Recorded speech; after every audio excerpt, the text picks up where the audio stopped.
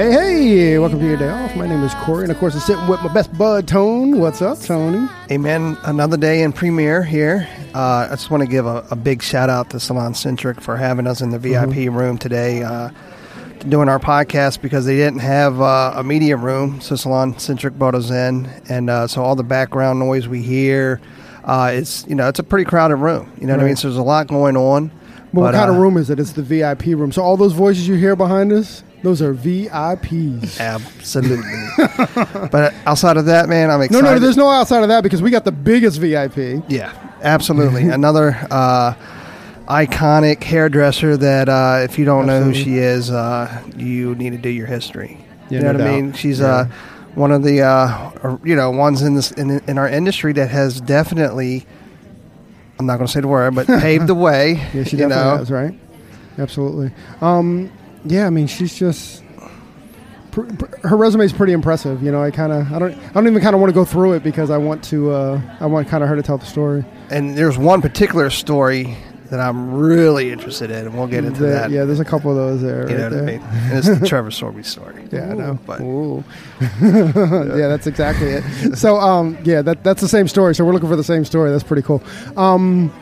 Let's do it, man. Let's Should we do introduce. it? So, we'd really, really, really like to thank Miss Ruth Roche, who's artistic director for Pureology now, right? Yep. I think that's her title. We'll ask her in 1 second. So, Miss Ruth Roche, maybe artistic director for Pureology, welcome to your day off. Oh, thank you so much, and thanks for having me. I've been so excited about it, and I'm honored. Dude, we're so excited to see you here, man. And so we're in the presence of Ruth, man. Yeah, That's you know what I mean? cool. Yeah, right. totally. And there's only a few of those that make me feel that way. You know what I mean? There's a lot of hairdressers that I totally admire, respect. Right. But, there's a handful that it just at that extra level, right? Yeah, agreed. And she's one of them. She's absolutely one of them. Thank you. Our pleasure. Thank you. I mean, you know what I mean? We're like little kids in here, like get to interview our mentor. We're like little old kids. Yeah, you're right. Touche. That's funny. Yeah. So Ruth, kind of like where are you from? My dad was in the Navy, so I grew up all over the place. I was born in San Francisco, and I lived in Virginia as a kid for a while, and then we moved to California, to Napa, California, when I was 12, and retired. So, so I'm kind of from Napa, but I don't really know where I'm from. Right. So there's really no from because you were like a Navy kid? That's right. So were you in like Virginia Beach in Norfolk? Yeah, area? I was in Virginia Beach. Okay. Yep. You Awesome. know? You know it? Yeah, I was stationed there in the Navy. Oh my God. Oh my God, right? Oh my God. It's pretty amazing. Go Navy. Go Navy. Whoop, whoop. That's pretty cool. So, but so did you go to high school in California and stuff? I did. I went to 8th grade through the end of high school, and then I moved down to Santa Barbara to go to UC Santa Barbara to be I went into engineering. I laugh because that didn't work out, but that was You've done okay. Yeah, that was what I was going to do. Right, exactly. So what was your interest in engineering? I can't even say it. Engineering. Yeah. My father's a mechanical engineer, and two of my brothers are mechanical engineers, and one of them is an electrical engineer. So there was all these engineers, and I had to pick what I wanted to do. And I loved math and science in high school. So I thought, okay, I'll do that. I didn't really even know what that was. I just thought, okay, that's what I'll do. They're doing it. It's a good job, I guess. So are you kind of wired that way? Are you like wired like an engineer? I love figuring out how things were made and how to make things, and whether it's hair or I paint, I sew, I have other weird projects that I do sometimes, and I'm just like fascinated with figuring out how to put things together. So how did you put the hair thing together? That was, I just was obsessed with doing hair, and there was this girl across the street. She was in high school when I was like 9 years old. She used to cut her own hair in her bathroom and have me hold it for her while she cut the ends. So you were like a clip? I was a clip. I was a clip at a very young age, and life as a clip was hard. And I just kind of got the bug, And then in high school, I started cutting my brother's hair, blah blah blah. And then when I went to college, all I did was drink and do hair in the dorm for people, and they would pay me in like a 6-pack, Right. And I thought I was great. I Awesome. thought I did a great job. So Well, you're so drunk it didn't matter. no, and so were they. So they're like, hey, thanks. Perfect. So I was doing that and in school, but not really doing much in school. I Right. just wanted to do hair, and I actually applied to go to the Vidal Sassoon Academy in LA Right. while I was in college, and there was a 1.5-year waiting list.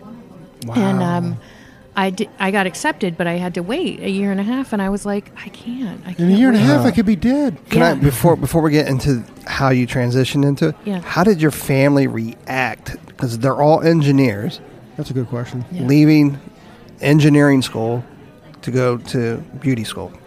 Well, I remember I was on the phone, and the phone was one of those phones with a cord, the curly cord, That you had to stand in 4 our- feet from the wall Yes, from. Right. in my dorm room, and I called and I was telling them what I wanted to do, and my mom and dad, and they were like, please stay in school, at least finish school first, then if you still want to do it. And I hung up on them, and then my sister, who's much older than me, she was kind of like a mom figure. Right. She called me back. She goes, you can't hang up on mom and dad. And I'm like, but they don't understand, And so eventually I talked them into it, but they were not happy about it and did the whole, you're going to stand on your feet your whole life. You're going to have varicose veins, and just thought it was not going to be a good path, that I wouldn't make any money and I wouldn't be successful. And, they were worried about me, Sure. So I get that, Yeah. So, then you applied to Vidal Sassoon. Then there was a year and a half. Yeah. And then, Well, I didn't wait 1.5 years. I Right. couldn't wait. So I ended up dropping out of school to go to, oh, by the way, my GPA after the first semester, because I was bad. I was really bad. 0.0. 0.69. Wow. Now, this is someone I didn't even have to study in high school. Right. So, I was really, so far away from applying myself. It wasn't even funny. Right. But I That just... sounds like you didn't make it to class. I didn't go to class very much. I just hated it. Calculus, all of a sudden math went from being, something fun to something horrifying. And, oh, God. Anyway, I digress. Sorry.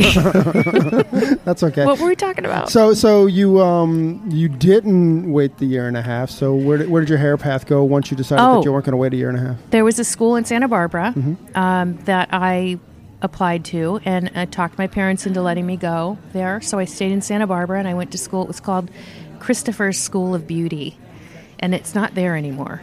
But Christopher's not there anymore? or the school that burned down. I don't know what happened, but somehow it's not there. But I'm sensing insurance fraud. Right.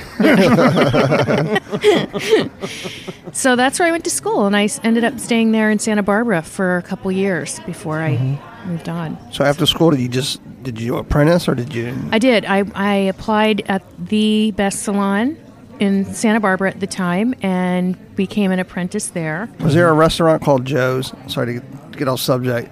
I remember going to Santa Barbara once, and at the bottom there was this restaurant. They said where everybody hung out was Joe's. I had an aunt who lived up and had a house off, and you know when you pull up to her house, you just see the roof, and then Yeah. man, it's Driving crazy. through a roof. But yeah, it's like everybody was going to Joe's. Joe's. So sorry to get off subject, but I don't know. But, yeah. Like I All right. said, I was drinking a lot. So She was drinking at Joe's. right, yeah. anyway, so I know what you said when you said restaurant. I got to tell you this story Yeah, go. about when I was in college. And trying to be good and go to class and study. My friend and I, and we weren't old enough to drink yet, so legally, and we went to Harry Gorilla's, and we would drink pitchers. You could get Coke. There was no Diet Coke then. There was Tab. Ooh. Bitter tab. It's awful. And so we had a pitcher of Tab, and we would sit there, and I would fantasize about doing hair and go into, when I went into the restroom there, the smell of the soap when you washed your hands smelled like the shampoo that my hairdresser in high school used on me at the salon when I know this is weird, but stick with me. I'm with you, Stay man. with me. And I would smell that smell and go, I just want to do hair. I thought Candy was her name, and she was so cool, my hairdresser in high school. And I was just like, that's what I want to do. That's what I want to do. So every time I went to Hairy Gorillas and went into the restroom, that's what I just wanted to do hair. That was like my dream. And that's when it really became something I had to do. So. And then it was on. Well, thank you, Hairy Gorilla. Yeah. Right, yeah. Is that place still there? I don't know. I need to find out. Where it all started. Yeah. Hairy Gorilla. So what was the name of the salon that you worked at in Santa Barbara? It was called A Pace. Like a pace? A Pace. Yeah, like keeping a pace of the crowd or Whatever, whatever. And Lynn was the owner there. And interesting story, I went back there for Pureology a couple years ago. I hadn't been back to Santa Barbara in 25 years. And I went back to my salon, the A Pace, which was now a different salon owned by someone I worked with at A Pace. And Lynn, who was the owner, was working there. And I did a hands-on workshop. And Lynn was one of my students. How did that feel? It was like an out-of-body experience. I was like, is this weird that I'm helping you? You know? Right. And she was like, no, this is awesome, you know? That is It amazing. was- You know what's funny it was- about that is literally Sam Villa told us the same story this morning. Oh, really? Well, Yeah. with his instructor, right? Right, it was an instructor in school, and she was in the front row of one of his classes, and he had the same feeling, like, how weird is this? And Yeah. and she said no, because the students become the teacher. Yeah. That's know? amazing. That's pretty cool. So Yeah. A Pace. So I think, Ruth, we have a mutual friend. Who's that? Well, let's get into when she opened up her shop. So when's the first time you opened up a salon? I have only done it once. Did she work for her? No. I didn't open a salon until 2003. So, So, yeah, you're right. Definitely didn't. do you want me to talk about it Yeah. right now? Well, no, we'll come Right back to it. Yeah. We'll come back to it. So, How about now? my ADD.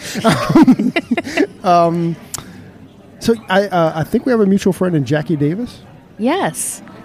So Jackie, get this, talk about the teacher. Jackie is our mentor. Oh, really? Yeah, Jackie Yeah. kind of like, she took us under her wing, I don't know, in the early 90s when Yeah. she moved to DC. Oh, wow. And she molded us, man. She molded us into everything. And then we actually had her on the podcast. She was our second podcast That's cool. that we did. So yeah, Jackie is just a very, very special lady to us. Oh, well, that's amazing. So, It's crazy how Yeah. like these. I mean, and that world was in Santa Barbara. It's not like you came up in DC. It's just No. kind of a real world. you know, Weird world. and Yeah, there's, 'cause when we mentioned your name, she got all excited. She's like, "Oh my Yeah. god!" Yeah. I'd love yeah. to see her. Yeah, we'll definitely make that happen. Okay. We'll that would definitely be make great. that happen. So, actually, she told a story. Can we go there? Yeah. Okay. We're already here. We're already here. Oh, No, she told a story about when you applied. Was it for Trevor? What was your first like national? Was it Trevor? Or was Trevor, it was yeah. Trevor. Yep. So she told a story about how you were applying and you were kind of like, I don't know if I want to do this, and, Yeah. and everybody at the salon was really supporting you, going, Ruth, you've got to do this. Yeah. This is the opportunity. yeah. So Jackie kind of told us that story about how, and then when you landed it, how it was like amazing for the salon, and how Jackie told us that when you landed that gig with Trevor, and I kind of want to back up later and talk Yeah. about that, but when you landed that gig at Trevor, how it gave her hope that there was something beyond the salon. Mm-hmm. So like, I mean, just that small act, I mean, you've encouraged Jackie, and now Jackie's doing great stuff. You know, Yeah. she's working Yeah. she's working on Project Runway now. That's so cool. Right, so she's doing all the backstage hair for Project Runway. She loving so it. She loves it. Yeah, I mean, Jack. Yeah, again, no. Yeah. My dear Jackie. Yeah. You know, so that's kind of cool. I just thought that was really neat how we kind of have this round, That and is then she's cool. been on the podcast, which is kind of crazy too. You know. Yep. Small world. Exactly. So she's not just a random to our podcast listener. Yeah. She's actually been on the podcast. So, how did that come about? Like, how did applying for Trevor come about? And like, you were a hairstylist in Santa Barbara. Yep. One of the women in my salon that was a stylist there, she came to me, and there was an ad in Modern Salon magazine, and it was a one-page ad that Trevor had taken out, and it it was like the old army posters of, we want We you. want you, right. And it was him standing with his British team around him, and he was like pointing, at the camera, like, we want you. And he was starting his first U.S. artistic team. And so June wrote on it with a pen. She's like, Ruthie, you have to do this, and stuck it in my mailbox at work. And so I saw it, and I had, only seen Trevor's work in the magazines and stuff like that, and I was really just in awe. And I was like, I can't do this. I mean, I'd only been doing hair for 3 years, and they were like, you got to do it. So what I had to do was I had to have a portfolio, which I didn't really even know what that meant. I had to have 4 years of hair experience, so I counted school. I had to have teaching experience, which I had taught the apprentices in the salon how to shampoo, so that was my teaching experience. And I got a friend who was in photography school to pick my pictures of my clients next door in the Chinese restaurant. Those were my first hair pictures. That's funny. That was your cutting edge. Yeah. Oh, yeah, totally. Put some of those letters behind. Yeah, it was like, yeah. And then a couple of them in the salon. So I just got my prettiest clients and had to send in pictures of my work and all that. And you had to send in a headshot, and then you also had to send in, no, you didn't have to send. I sent in an extra picture of myself, and it was a black and white picture. My hair was black. It was shaved off on one side, flipped over like flock of seagulls. I had like black eyeliner and red lipstick, and I put on sunglasses, and it was black and white. I had on gloves and a cigarette, and I was smoking a cigarette off to the side with these sunglasses on in the picture. And I sent it in with my resume and everything. I totally see Pat Benatar in my I don't head. know I gotta why tell you. I did that. You totally look British. I like that. Yeah, I was like, you know what? There's two sides of me. There's, I just want. I don't know. I don't know why I did it, but I just. But thought you did it. I did it, and maybe that's one of the reasons why. Right. They called me for an interview, and I had to go to Pittsburgh, where the products. Pittsburgh? Yeah, Frank Fuhr, Roffler, and Sorby were all Fermisi. Mm-hmm. Frank Fuhr owned Fermisi, Roffler, and Sorby in the beginning, and they were based in Pittsburgh. So we had to go to Pittsburgh for an audition. So they had over 300 applicants.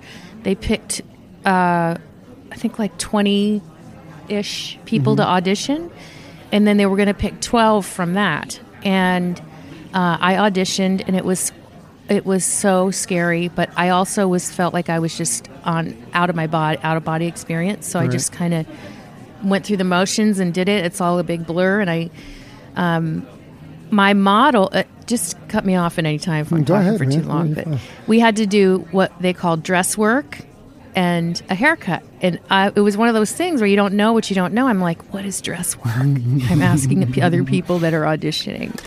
And they're like, you have to dress the hair. I'm like, what do you mean? So put little skirts on them. Yeah, little outfits. So I knew I had to do an updo or something like that, and I didn't have any hairpins or anything like that. Then my So model, they didn't supply any of that? No. And luckily, there was a person after me prepping, and she was really cool, and she ended up being one of my really good friends, and she ended up being on the team too. But she's like, just pretend you're at a fashion show. And I'm like, I've never been at a fashion show. It was just, everything was crazy. Santa Barbara. So I had to take my haircut model and put her hair up in 5 minutes. So I put her hair up, then I had to take her into the audition room, which was Trevor, Vivian McKinder, and some other people. I don't remember who they were, because those were the two that I was freaking out about. Right. And Trevor comes up, and he's got these piercing blue eyes, and he would give us this look if, you guys can't see me, but piercing through you, who are you? That kind of scary look. Right. But he didn't mean it to be scary. It was intense. So he's looking at the hair, and he's pulling on it, tugging on it, and I'm like, oh my God, don't do it. He goes, how long did it take you to do that? And I said, well, my model didn't show up. He goes, I know. I said 5 minutes, and I just burst out laughing. And that's what I did when I was nervous. So he's like, okay. He pulled on it, and then he said, okay, you can go get her shampooed. So I had no idea where I stood, Right. if he liked it, he hated it. And I had to shampoo my haircut model, and I was waiting. And so I brought her back in, and I wanted to do this haircut. Now, I'm one of those people that I just dive in. That's how I've always done. Like, when I open a salon, I'm going to open a salon. Okay. I open a salon. So I never let fear stop me from doing things like that. So I thought, I'm going to do this haircut that I saw on the back of one of Trevor's videos. I didn't even see the video. Oh, wow. Yeah, and it was this like long shag thing. It was really cool. So I cut it with the shears. I would now do it with a razor. I didn't know. Right. And didn't really do a very good job. The front turned out really well. And we only had a half an hour, so I didn't think about how long it might take me to do this haircut I didn't know how to do. So was 30 minutes like finish time as well? Yes. So what I should have done is cut half, like all that. Right. But anyway, so I didn't know. And so I got using the products, I put the mousse in the hair. There was these big balls of mousse, just sitting on her hair. And they're like, your time's up. And I was like, okay, that's my finished look. Hope you like it. And then you had to sit there right after that and sit down and have the panel, which was at the back of the room, interview you, Right. So you're sitting there in the chair you demoed in. So is this happening in a hair salon? It's in Pittsburgh at their offices in this room where... So what's the setup? Are they like all like sitting in like chairs staring at you? At a kinda table. Like you see, Yeah. So it's kind of like you... Like judges, like a panel. Like American Idol. Yeah, exactly. Wow. Yeah, at the back of the room.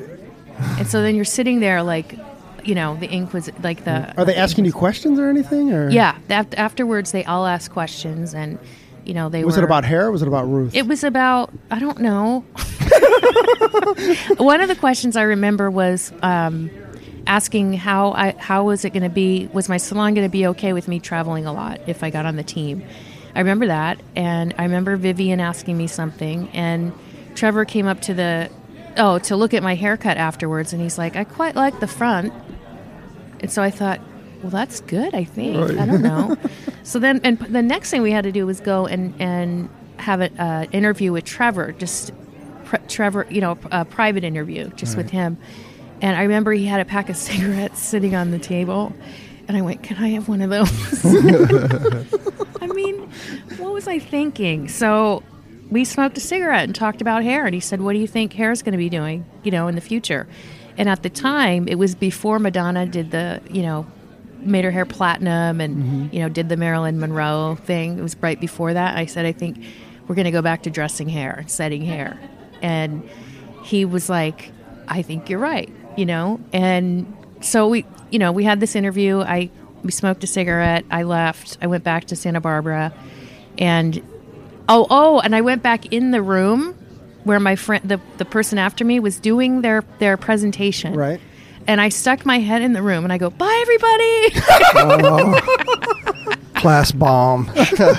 Such a jerk. So, I don't know. I just was a little out of my league, out of my mind. That's what we're going to do. When you're on stage next, we're like, bye, Ruth. Bye, thanks. Bye, Ruth. So, anyway, I didn't know. I just didn't know whether... But part of me, like a little tiny bit of me, was like, I think I might get this. You think that was hope, or you really like? Was it really? It was ingrained? a little like, I think I might get this. You think you got it? And so a couple weeks later, I was at the salon, and were you dying? These couple weeks. Yeah. Yeah. And a FedEx came. My roommate came and brought the FedEx to the salon, and he was, the box, not the person. They didn't bring the FedEx person to the salon. Oh. Hey, follow me. I'm like, wait, what? So, yeah. And I got the letter saying, congratulations, you're part of the team, blah, blah, blah. And it turns out that they only picked 3 people. Out of all, yeah. And I was one of the 3 people. Wow. And it was you and really cool chick. Yeah, Terry. Terry Hadley was her name. And then Chip Wood. And Chip, unfortunately, passed away a while ago, and Terry decided she couldn't deal with all the traveling. But she's got an amazing salon in Spokane, Washington, and we're still friends, and we still talk. But yeah, they picked the 3 of us, and then and Trevor told me that he picked me. Can I say bad? Do I have to No. Say whatever you want. He said he picked me because I had balls. Right. to get up there and do something that I'd never done before. I was actually, I was thinking about saying that earlier. I was like, that takes, that's bold. You know what I mean? Yeah. And you had to be scared. But speaking of Trevor, we interviewed him last week. And, wow. And at the very end of it, we had Vivian McKinder jump on to surprise him. Oh my God! Yeah, it was pretty cool. Yeah, and you can just see it. And this is probably the second time our audience is hearing the story, but in his voice, you can just see the demeanor change, and he's like, Vivian, I've always regretted sending you to America because he knew that she wouldn't come back, but he knew it was the best thing for her, and he was very happy for her. But the emotion of his voice, you can just hear it. You know what I mean? Yeah. But not to get too much on Vivian. Vivian and Trevor, but like that whole exchange, Ruth, it felt like to me like it was something that Trevor has been holding on to for 10 years. Really? When he said that about her, like I felt like it was almost something that he wanted to get off his chest, and I don't mean that in a negative way. I mean, because I actually think it was a compliment. Absolutely. But it was something that had been sitting with him. Yeah. So I was really, really touched by. Here's the cool part. Tony and I didn't say a word for 10 minutes, and just we were like their best friends sitting at a table and listening to them catch up. It was really, really cool. Yeah, and we told him also that we're going to be interviewing you, and he's like, "Oh, tell everybody I said hello," and he kind of misses everybody. I know, I miss him. He's like my Vivian too, but Trevor's like my because I just said this morning for the Leading Ladies thing. When I got on the team, my mother was not well, and we knew she wasn't going to, be around that much longer. And she was, they knew that I got on the team, which was awesome. And she knew that was happening. So between when I got on the team, got the letter, and when I started my training, my mom passed away. And it was only, I think, 6 weeks after she passed away that I started the training. So I went to Pittsburgh for this training with Vivian. And she actually got stuck in London because of her visa, or Canada or something. So someone else from the academy came, and then she came and joined us after. But I just dove in, and I was in this room with, it was those Art Deco glass block brick things for windows. You couldn't even see outside for 3 weeks, and without any days off, and just every day, just doing hair. And the cool thing is I know she knew that happened for me because they had been worried about me, doing hair for a living. And so that was awesome. And then I always told Trevor he was like my hair dad, because everything I did, I just wanted him to be happy with, because I was representing him and his name was on it. And so I was so green when I started, that he would introduce me as, on stage later when I was artistic director for him. He'd go, when I first met Ruth, she wasn't a very good hairdresser. As a matter of fact, she was a terrible hairdresser. And I would be like, thank you. But now she's my artistic director, blah, blah, blah. And, so for the first couple of years, I couldn't even do hair in front of him without crying, because I just felt like I was trying to learn how to do. I didn't have any strong technical skills. I didn't even, know how to do a graduated bob or anything like that. I just knew how to do it. One length bob, an elevated bob, and then that's it. Like a layered 80s haircut. That was, so for me to learn all that discipline was really crazy. And then to have to teach it and not really know it yet. So did you have to go through the final test? Yeah. Yeah. Tell us he wouldn't get into that. Yeah. Let's get into that, because some of the videos that I watch or some of the stories that I've heard, I mean, I hear it's super scary. Yeah. It's so, well, we had our 3 weeks, and then we went home for a month, and then we had another 3 weeks. So it was 6 weeks of training. And at the end of those 6 weeks, we had to do a test for Trevor. So Vivian's not, she's like, now I have a great relationship with her, and I always have. But she's such a loving person, but she's also very tough. And she was a very, she just didn't coddle you. You know, it was just like, no, do it again. That's not right. Like militant? Was it kind of? Did it kind of feel? Yeah, just kind of like, you know what? There's weight there. You need to get that weight out. You know, she would come in and say, "I can smell weight in here." You know. What intimidating room, Vivian. I know. So, but, His piercing blue eyes looking at you, and her voice. and to this day, you know, when I'm doing hair, I hear her talking in my head. You know. So we had to do this test, and we had to have a certain number of models, and, you know, we had to have them all ready, and then we were doing a presentation of it, and I just remember the day of the test, we were prepping all day, right. You know, prepping our models, and that there was that movie called Overboard with, yeah. And for some reason, somebody had it playing on a TV all day, and I just was losing my mind because I didn't like this the movie. Sounds like an awake nightmare. It was really weird. And I kept going in the bathroom. I kept like throwing up and just, it was bad. Oh, it was bad. gosh. And then I did do the test and everything went fine, you know, and I have a video of it. Oh my God. Oh, are you serious? And my voice was like, hi, so I just this model, you know, I was inspired by, you know, my voice. I was like 12 years old, you know, it sounded like, and just really not confident. And so I'm going to get it put on, you know, a digital copy of it before it melts and dies.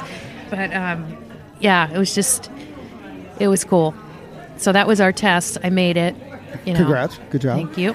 And then from there, it was just really a lot of practice. You know, we were taught to never rest on our laurels, you know, and Trevor always would say, you're only as good as your last haircut. Right. You know, so as a matter of fact, there was one time when he said to me, how do you think you're doing? I said, I think I'm doing good. I feel really good.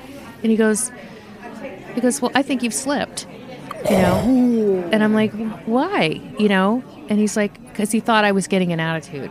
He thought I was getting a little full of myself. And I remember it was at a group dinner, and someone from corporate was in the bathroom, and I was like, I can't believe he said that to me. And she goes, you go in there and you just stand up for yourself and you just blah, blah, blah. And I'm like, I can't do that. So I went back to dinner. That's Trevor Sorby. I know. A little while later, he goes, you're mad at me, aren't you? And I said, no, I'm just embarrassed. I don't know. Right. So anyway, those were the moments, though, that defined me as to have the standards that I have and to have the discipline, you know, and to not ever settle for or think or say something. Not settle for what I'm not 100% happy with, you know, which is a lot of things. Right. You know, sometimes that's it. You don't have a choice. Right. Do you know what I mean? You have to move on. But yeah, wow. That's amazing. That is so awesome. I mean, you know, he's impacted a lot of people, you know what I mean? But thank goodness, because those people are the people that, a lot of them that we look up to, you know what I mean? That mentor us. And, you know. He said to me, because that's how I started out, right? Where he, you know, I was so green, I would just fall apart and cry every time we had to do a presentation for him. And for like 3 years, I couldn't talk to him, you know. And he told me a few years later, I was with him for 9 years. He said, I can count on one hand of the hairdressers that I respect, that I admire. And he said, you're one of them. I would have been crying and again. I'm going to cry right now because I still don't believe him. You know what I mean? I'm like, really? Me? You know? So I think that when someone is that hard on you and they say something like that, you're like, you really believe them, you know, like they really meant it. And if I hadn't had that experience of working with him and Vivian and having them hold me to those standards, I don't know where my career would have went. Doesn't matter. Well, you know, he's the kind of guy that he's not going to tell you something just to feed your ego or tell you, you know, good job. No. Just for the sake of it. Nope. Yeah, wow. So you know he meant it. Awesome. Yeah. That's awesome. And I've seen him a few times over the last time I was in London. We had lunch and it was just so great. So it's always so nice to see him. Well, he invited us to his house, so. You went to his house? Not yet, no. Oh. He invited, so next time we go to London, we get to do a podcast at his house. Oh, fun. Yeah. Okay. The one in the country or the one in the... No, we don't know. Okay. We do. I think we invited ourselves, frankly. I think you could probably do both. Yeah, we do did part invite one ourselves. and part two. Right. We'll do the podcast at this house, but we'll sleep over at this house. Another day is here, and you're ready for it. What to wear? Check. Breakfast, lunch, and dinner? Check. Planning for what's next and how to save for it? That's where Bank of America can help. For your financial to-dos, Bank of America has experts ready to help get you closer to your goals. Get started at one of our local financial centers or 24/7 in our mobile banking app. Find a location near you at bankofamerica.com/talktous. What would you like the power to do? Mobile banking requires downloading the app and is only available for select devices. Message and data rates may apply. Bank of America N.A., member FDIC. That's awesome. So, Yeah. Ruth, I mean, I didn't want to make this all about, you and Trevor, but we've gotten, we're there right now. So I heard a story through somebody about a time that Trevor came down on you pretty hard. Mm-hmm. Want to get into that? I think I know what you're talking about. And he said something. Mm-hmm. Don't ever... Yes. Yes, that's the story that I was talking about in the beginning of the podcast. Right. So it was one of those times when we had to do... Because even though we got on the team, we still had to prove ourselves every once in a while. We'd have like a presentation we had to do for Trevor, and Trevor So was how coming. how far along with the organization were you at Probably this point? like a year or two into it. Okay. Oh, so still, maybe a year. Right. So it was just the three of us still, because the team grew after that, but it was just the three of us. And we had done some shows and stuff like that, but it was just time for us to come back together and meet up with Trevor and do hair for him. And Terry and I had done this show, and she did this big genie hairdo that, like, it was like a big bouffant that was like 2.5 feet high with a little sprout on the top. And I did this natural-looking little, I don't know, like little knots and things with little tendrils blowing in the wind and, close to the head, very, sweet and whimsical. And at the show. Right.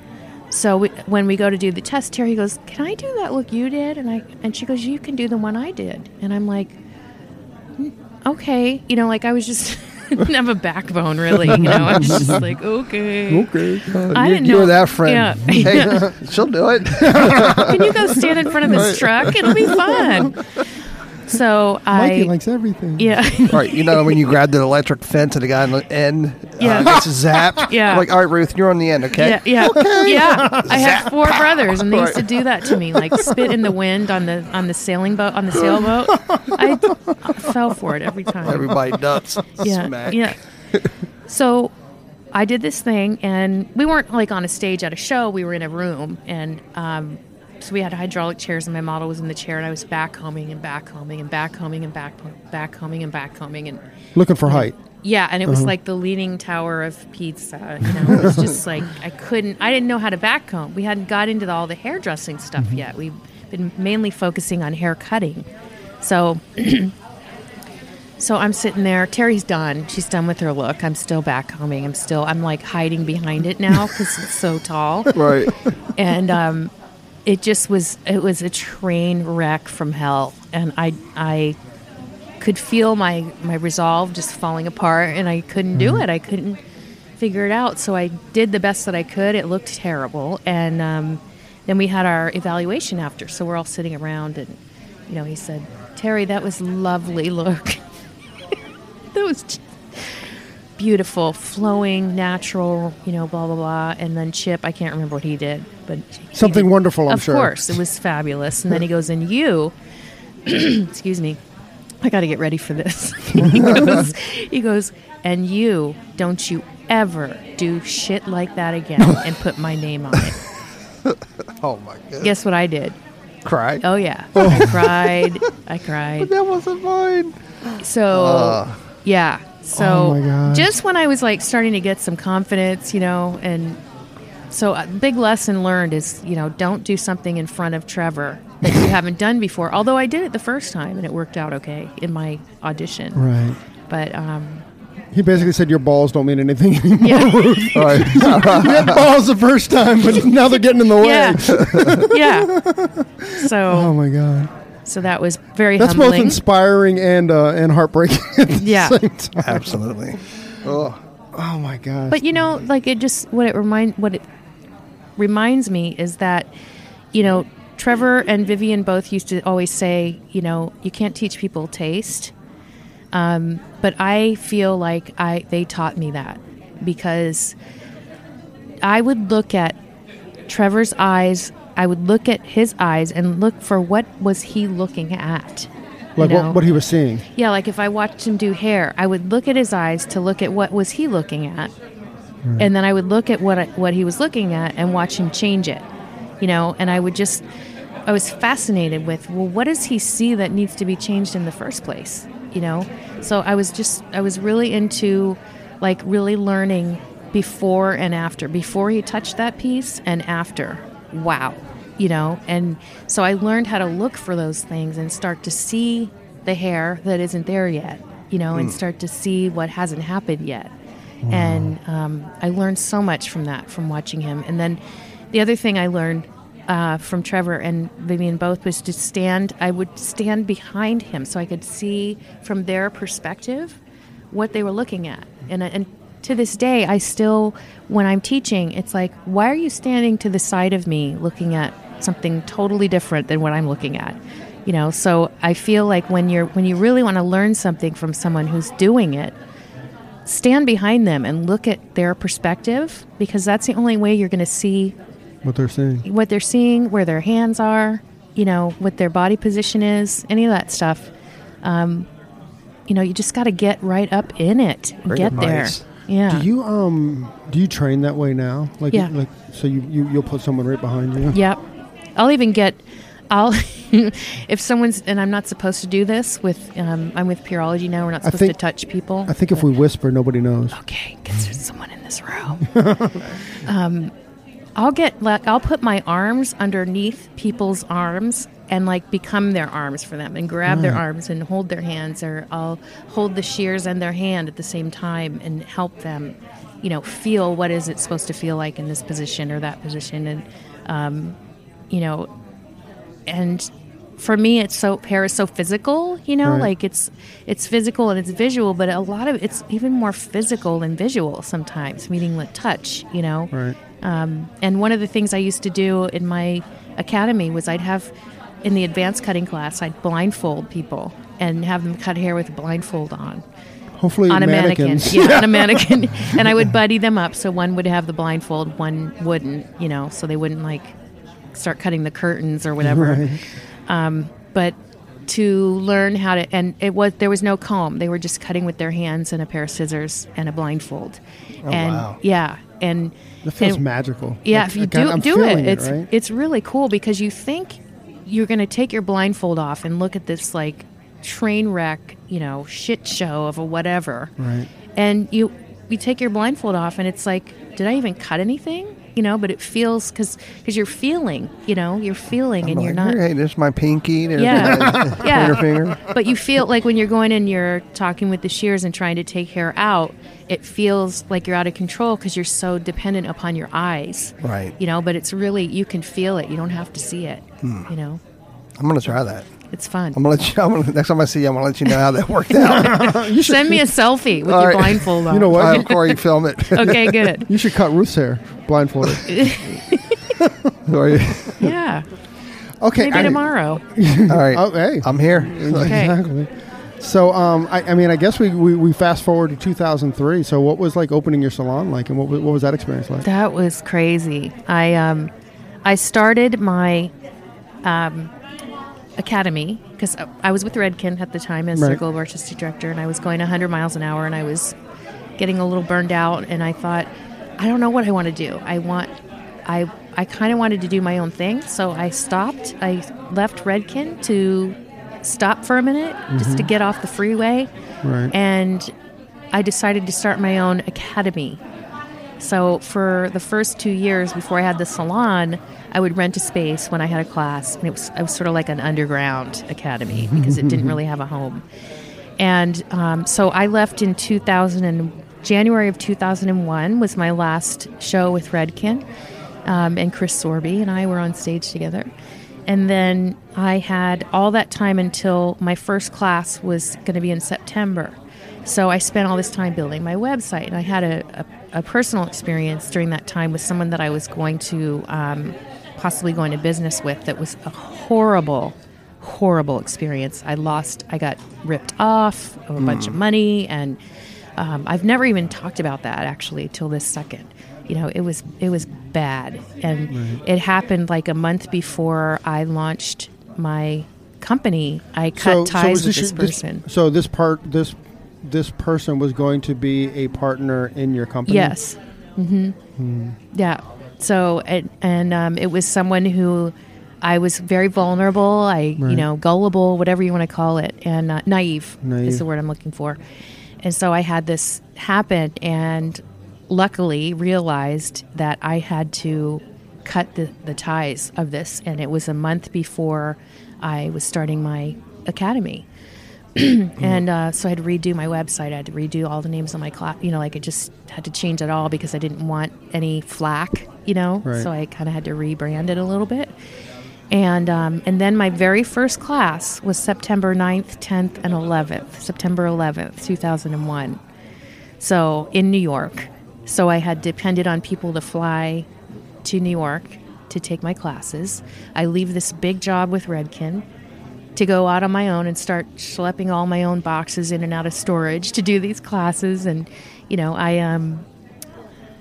were in class. It was the third day of our class when that happened, and we saw it happen. There was a balcony, where we were able to see what was going on. And how close to downtown were you? We were in Midtown, so it was, we were not that close to it, but we could see, and it was just weird. I mean, that changed all of our lives, right? Like everybody remembers where they were and what happened that day. But that was, from a business point of view, it was kind of like not so positive either because I was depending on people flying and traveling to New York to take these classes. And so nobody wanted to travel for a while, Well, let's slow down. So September 11th, this happens, and then airports are shut down for like a week, right? Wasn't it like a week? Like you couldn't get in and out of the city? Yeah, and I had some people, that were stuck. So what? They rented a car and drove back. So there was a couple people from Santa Barbara, someone that I used to work with when I first started doing hair. She came to the class and brought one or two of her stylists, and then another. Cesar Ramirez. He's a hairdresser. He was with Mizani for a while, and he's just become this huge celebrity. He works with Demi Lovato, and he's just amazing. He was there. He was living in New Jersey. He was super shy, and he was in the class, and he was there. And I remember telling him, "You need to move this city. You need to get in with a good salon. You need, you gotta do this," because he was really talented. So he ended up having this great career. But anyway, so we were all. So they rented a car and drove all the way back to Santa Barbara? Yep. Did you have to put them up for a couple of days? No, I can't remember what happened. Well, they were in a hotel already, so they already had a hotel room. So they stayed in the hotel for a day or two until we sort of figured out what was going on. Right. And then they rented a car. They rented a car and went back? Wow. Yep. I just kind of relived that a little bit. I know. So I didn't mean to be so. No. That's it's a big part of my story. So then that happened, September 11th, and then and like you said, you were relying on people to come to New York, and New York was kind of like, I'm not going to New York, and I'm not getting on an airplane. I'm not getting on an airplane for two. Exactly. Wow. So how long did you hang on? Well, it took me. I had wanted to open a salon, and I kept going to look at spaces, and I just kept getting the runaround from realtors, and they'd hear I was a hairdresser and start treating me differently, and the fact that I was a woman, right. was like, well, let me tell you how it goes, and it's just like, no, let me tell you how it goes. I'm leaving. I don't want to see the space. So this was in New York, though? You were looking for spaces in New York? Yeah. Okay. And so I gave up because it was just too hard to find a place. And I just thought, you know what, I'll just keep my academy for now going the way that it is. And then I was walking around in Tribeca just to, I don't know why I was walking around down there, but I see This this. is New York. Everybody walks I was around. wandering around trying to figure out my life. And I was walking down this street, and in Tribeca, there was a couple of streets there where there was sort of a no man's land. There's a lot of big lofts down there. Right. And I saw this loft. It looked kind of shady. And it had a handwritten for rent sign on it, like chicken scratch, And so I thought, Yeah, that's I'm gonna pretty call. shady. Yeah. So I'm going to call and just see. So I call, and this woman answers the phone. She goes, hello. And hello. I said, hi, I'm calling about the space on, I can't remember what street it was on. And yada, yada. And she goes, well, my partner's out of town right now. What? I'll have him call you when he gets back. And so we're talking, and I'm thinking, I'm going to win this woman over. She's going to remember me, and she's going to talk to me. And then all of a sudden I knew her name was going to be Ruth, and it was. Her name was Ruth. Yeah. I'm like, what's your name? And she goes, I'm Ruth. And I was like, so am I. Oh my God, that's amazing. So we had a little bit of a bond there, so I was hopeful. Right. And she goes, well, go around the corner. We have another space. Go check it out. So I went around the corner, and I called her as soon as I got around the corner because it was my space. Like, I got goosebumps. I was like, oh my God, I got to do this. And it had been a bookstore and a coffee shop that I used to hang out in occasionally. Oh, wow. Right. Yeah, and so it was this great place. So Leon Minza, that was his name. He came back into town. He called me, and we worked it out, and I got the space. And so I had no clients. It was awesome. And no stylists, and I opened a salon. Wow. But I had, I shouldn't say that. I had one stylist who I had made friends with through a mutual client. He was a colorist, so he brought his clients to the salon. And we had talked about maybe becoming partners, but I had that bad experience. So I was like, you know what, let's work together for a year and then see. And unfortunately, it didn't work out. And I had asked someone, another stylist from another state came and moved, and we literally started with nothing. And that's just me being me. I'm like, I'm going to do this now. Okay, let's do this now. Let's open up a salon in the most expensive neighborhood in New York City without a clientele, And I did it, and I just thought, I want something different. This is New York City. I want something different in New York City. I want a place that I want to work in. I want a place that clients walk in and they feel like they don't want to leave. Right. They just love being here. And I didn't want it to feel like a typical salon where, you're lucky to be there as a client, Right. and I built it, and I had help. I had great people, and I didn't hire anybody with a clientele. As a matter of fact, a lot of people who have big names now came to me and they're like, I want to come and work, and I turn them away. I have so many questions right now, and I don't know which direction to go in. Yeah. I think the obvious is you wanted it different. How was it different? It was more of a community. Every apprentice was treated with as much respect as the stylist there, and yet everyone worked their asses off. Like, I cleaned the floors at night. I didn't ask anybody to do anything I wouldn't do myself. Right. And I had that work ethic that I got from Trevor and Vivian, so they were like, ooh, now another story, but anyway, what am I talking about? We're talking about how your salon was different than all the other ones. Oh, yeah. So that people came, it was like a teaching hospital. It was like a teaching salon. So as the apprentices got out of the apprenticeship and got onto the floor, the clients knew them. And I would teach my apprentices as I was doing my client, you're going to do her hair next time. Here's what you want to do. And so they would take notes and da-da-da-da. So it was different in that way, that the clients were the salon's clients. And people weren't real possessed. I mean, clients had their favorites, and they went to the stylist they really loved ultimately, but they weren't afraid to try someone else if their stylist wasn't available. And my goal was never to build a huge clientele for myself. It was to build my team, because I didn't necessarily need to have a clientele. And I got an agent around that time, started working with celebrities. So I was out of the salon a lot, doing that kind of thing and doing editorial and things like that.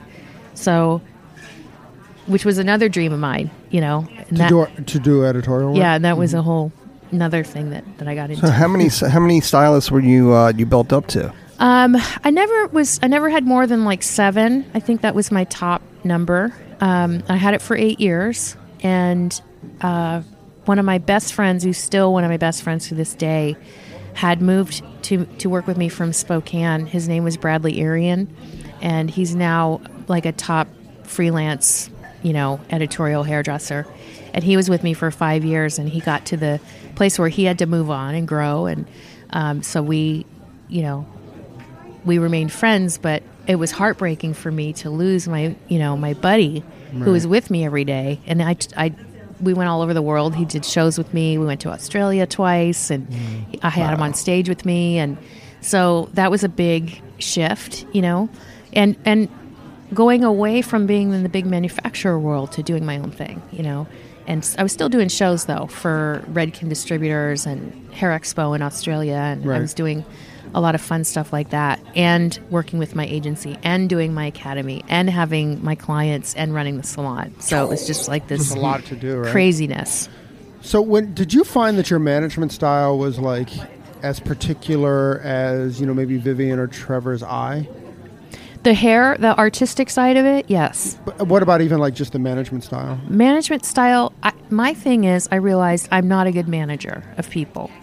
I feel like you should say something once, and that's enough. You know what I mean? That's why she's the world's worst manager, right? Yeah. I mean, I think it's because of how I was so this self-driven. Is the expectation, and yeah, right. Sounds like my mom. Like, she say it once, and then if I didn't listen, then I mean, I felt it. I didn't hear it again. I felt it.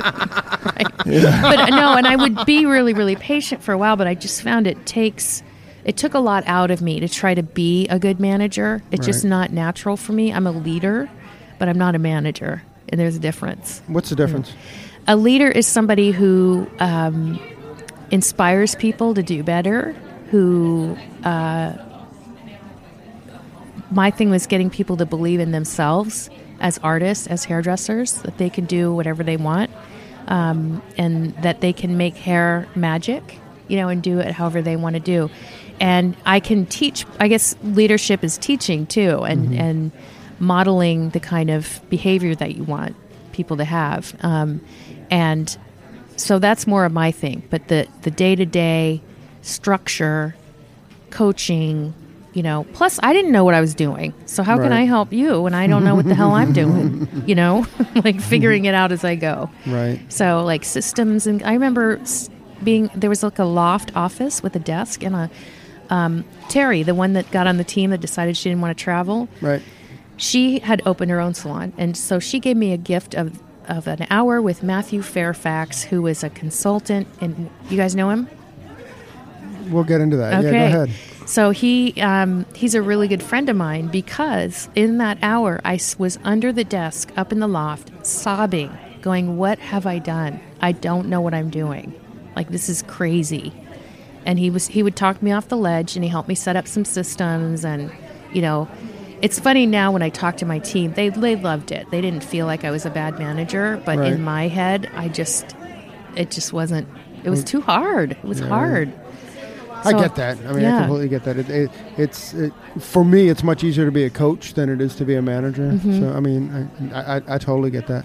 Matthew Fairfax, he's actually come up a couple times on the podcast, and we literally just talked about him today with Sam Villa. Oh, that was the first time we got his name right, though. Sam knows him too? No, he doesn't, but we butchered Matthew Fairfax's name probably almost every podcast until this morning. Exactly. Well, he's in Cambodia. Well, that's what we talked about with Sam. Yeah. So we were telling, I didn't realize that, I just thought he was You got to do a podcast with him. we're in the talks. So I think good. we're going to do it the first of the year. Matthew doesn't know that, so I guess we just let the cat out of the bag. But we plan on doing it at the first of the year. But yeah. We were talking to Sam about what he's doing in Cambodia and how just incredibly special that is. And Sam's eyes lit up. So he's like, "Okay, you have to introduce me to him." So Oh yeah. So we'll definitely have to do that. I'm going to go over there in February for a couple weeks. Great, because Sam's That's like, exactly what we were talking about. Yeah. That's incredible. Yeah.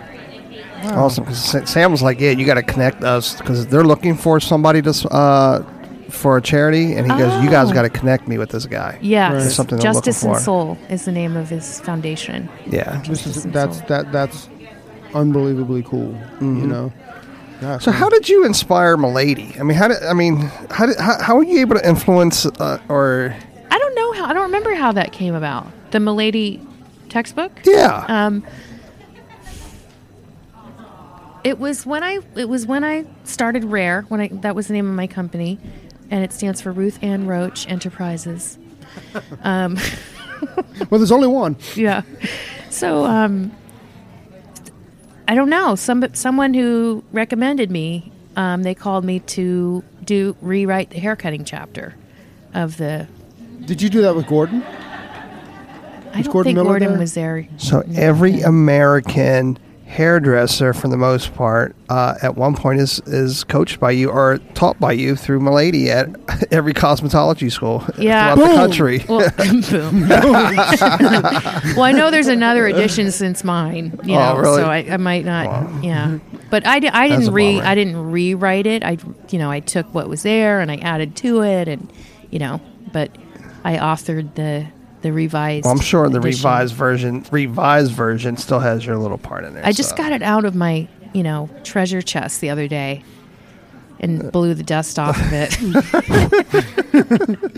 I totally want to. How do I know if And it we was have the chapter version? 11. Chapter 11. Chapter 11. What? Yeah. Chapter 11. Yeah. That's incredible. So kind of moving through to like your editorial work. So does that include like NAHA and stuff? Yes. Well, I started doing some work when I was with Trevor for some of the trade magazines, American Salon and Modern Salon, and started having opportunities like that. And then I was at this gig for Redken. What was I doing? I don't know. Anyway, Redken. Oh, I know what it was. It was for Fashion Week. It was a test, a hair and makeup test. So I went to the test, and the makeup artist was there, and his name was Billy B. And he was there on behalf of Revlon Pro, to do the makeup. So I started schmoozing him because I'm like, oh, this guy's a big deal. I can tell.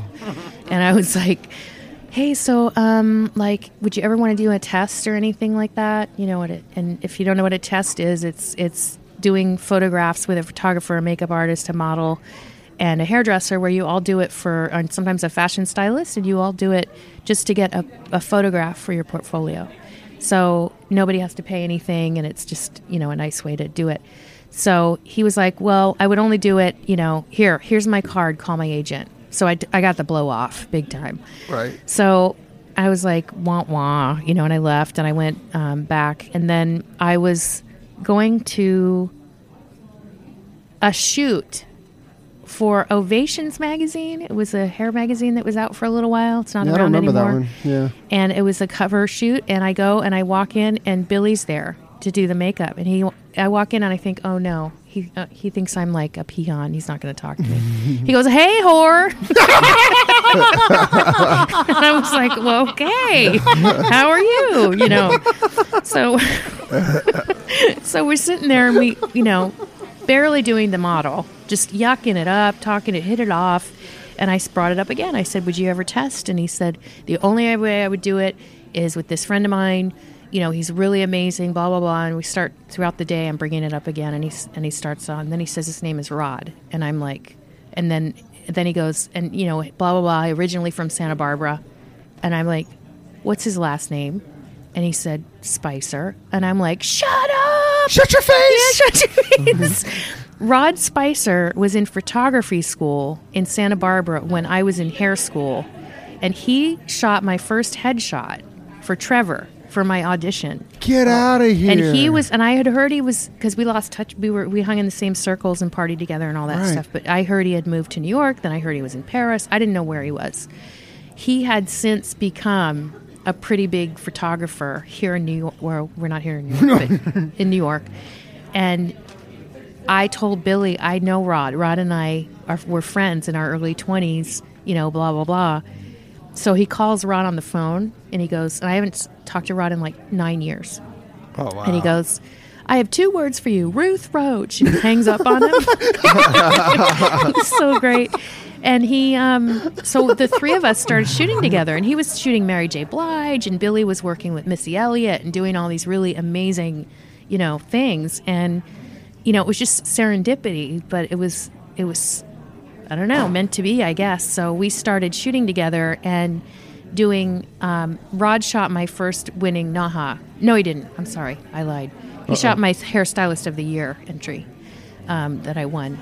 And it was just cool. We did a lot of stuff for free. We worked really hard. We created some really cool shit. And Billy kept saying, you got it. He was always like talking about, you can't do hairdresser hair if you want to get into doing editorial work. It has to be softer. It can't be hairdresser hair. I'm like, well, what the hell is hairdresser hair? What are you talking about? And so I learned over time that it was the hair that impresses us as artists sometimes doesn't impress people who aren't hairdressers. Do you know what I'm saying? Like that really edgy, weirdo stuff. A lot of the stuff that I do for NAHA and things like that is not something I could have in my portfolio when I was doing editorial and freelance, because if they don't see a ponytail in your portfolio, they don't think you can do one, even though you have to be able to do a ponytail to do those amazing things that you do with the art side of it. But there was some stuff that he said I could use. So he was with an agent called Timothy Priano at the time, Artist by Timothy Priano, and he came over one day and we laid all my pictures out. This is when you had a physical portfolio with printed photographs, and laid it all out on the floor in my bedroom, all along the floor, of all the things I'd ever done. And Billy goes, this goes in the first page, this is the da-da-da-da-da-da-da, and he goes, you have a portfolio. I'm like, I do? Because he kept saying, you got to keep shooting, you got to do more. So he got me an appointment with his agent, and I went to see his agent, and they signed me. Right. Wow. It was just like, what is pinch? I'm pinching myself. Like, I've been so blessed, so lucky to have all the things that have happened for me happen. I think I've worked really, really hard, and I showed up, but I think you got to keep your eyes open. And sometimes, like, I didn't know Billy was going to be at this test for the fashion show, for Redken that I was doing. And if I hadn't asked him to test, I never would have had that opportunity. But up to this point, you think about it, how impressive, you think about, the young, naive, was crying every day, scared, you know what I mean? But I was like, wait, who's he talking about? Right. But you didn't let that stop you. You kept enduring, pushing through to the point where, you know what I mean?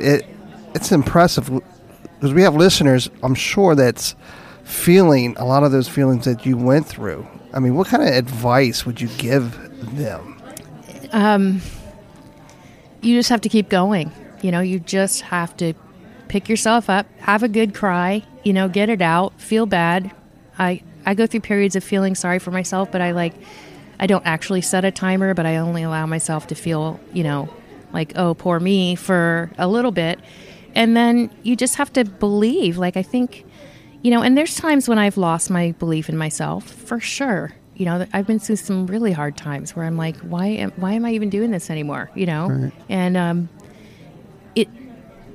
in the end, you're the only one who can pull yourself up and make it happen. I mean, you surround yourself with great people, and you, like, if you see someone who has what you want, help them get where they want to be, because that was a lesson I learned from my mentors a long time ago, is just be of service, because I think sometimes we can get so caught up in what we want and what we want to achieve that we forget that service is a great way to not only help someone else get where they go, but it's in giving that you get things in return, and I don't give to get, but like those are the biggest gifts I've had.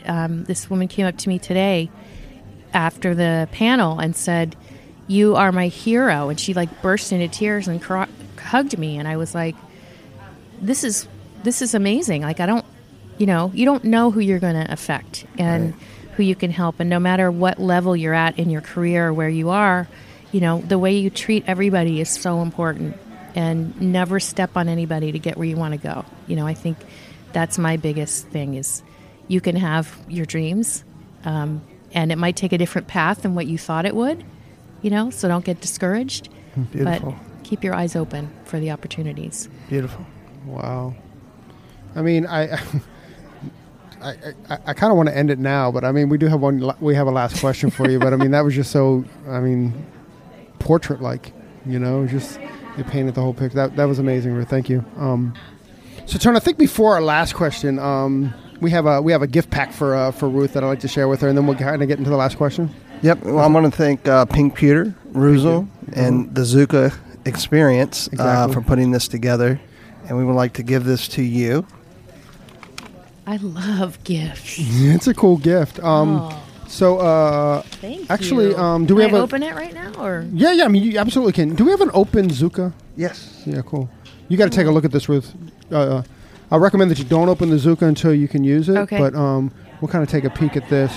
That's the Zuka? This is the Zuka. It's the most amazing thing. We'll have Gabriel put it on me. So Wait you a can minute. Does that go around your neck? Yes. Oh my God. It's like a water gasket, Yeah. and it keeps hair, keeps water, keeps. And you can cut on it? You can The cut. perfect seal. Yeah. Oh my God. It's amazing. It's kind of it's silicone, and it cleans up with just some hot water and a little bit of soap or shampoo, and then it's pretty amazing. It's like a gasket. You put it over the cape, like around the neck? Yep. Put the cape on, and It's a complete water seal. That's cool. Yeah, we'll I got one of those in here? Yeah. There's definitely one in there.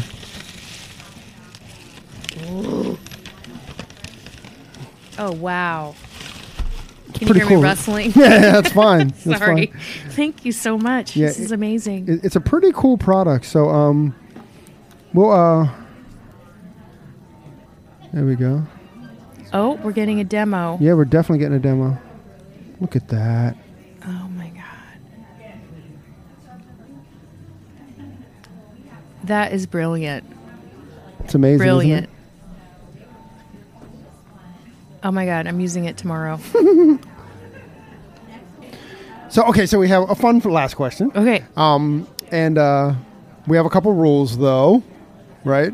Yep. Yeah. No world peace. Yeah. So Okay. so the rules are the answer can't be world peace or my cat or something like that. Mm-hmm. That can't be the answer. But and it can be Feed as the babies. It can't.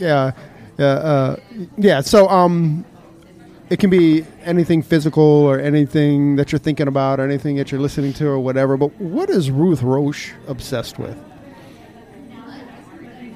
I was supposed to think about this, wasn't I? That's what you're doing right now. Oh, okay. Yes. I'm obsessed with my dog. I just said not your cat. Dogs Oh, are you no did? better than Oh. your Oh, I'm sorry. Well, he allowed Trevor to have that answer because he just got a dog and he's obsessed with it. Right. That's true. But it was Trevor's first dog, so I kind of gave him a slide on it. It was his true. first dog. I know this is going to sound weird, but I'm kind of obsessed with painting. It's something I taught myself, Oh, cool. and I paint these big, huge flowers like I did, and they're really good. I just got to say, but I paint over Wait, them. wait a second, Ruth Roche. What? Have you posted them? No. You have to post them. Okay. Oh, there you go, back in the line again. He's holding the electric fence, and you're Okay.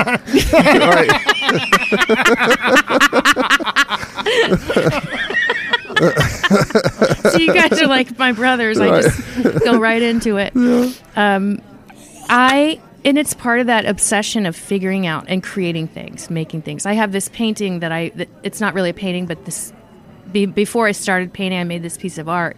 And I asked my friend, who's one of my dear friends, I said, please, I went through a really hard time for a couple of years there, and I was just struggling to figure out what do I want, And I said, why are we here? What the hell is the point of us being on Earth? Like, not in a really negative way, but please just give me some kind of answer. Right. What are we doing here?